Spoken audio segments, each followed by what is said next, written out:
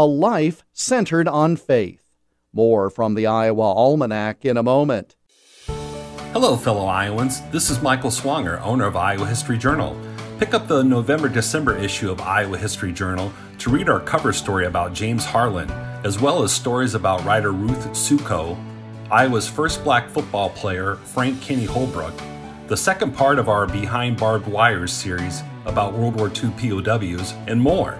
Get your copy of Iowa History Journal at Barnes & Noble, Hy-Vee, Walmart, Books A Million, and iowahistoryjournal.com.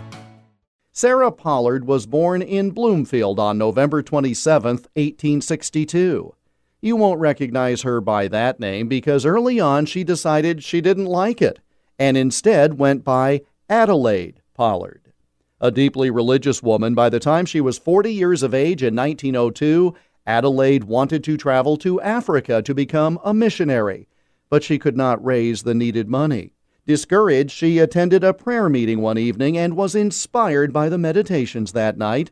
She went home and wrote a hymn, which millions have sung in the century since it was written.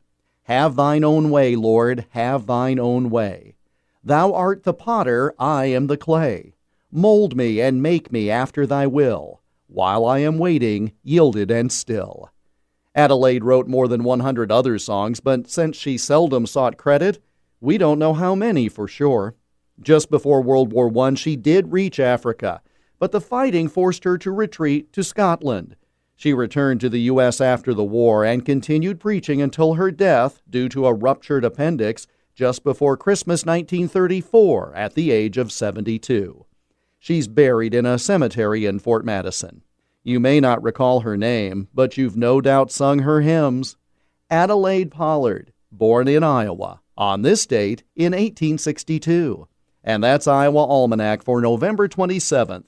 There's more online at iowaalmanac.com. Until tomorrow, I'm Jeff Stein.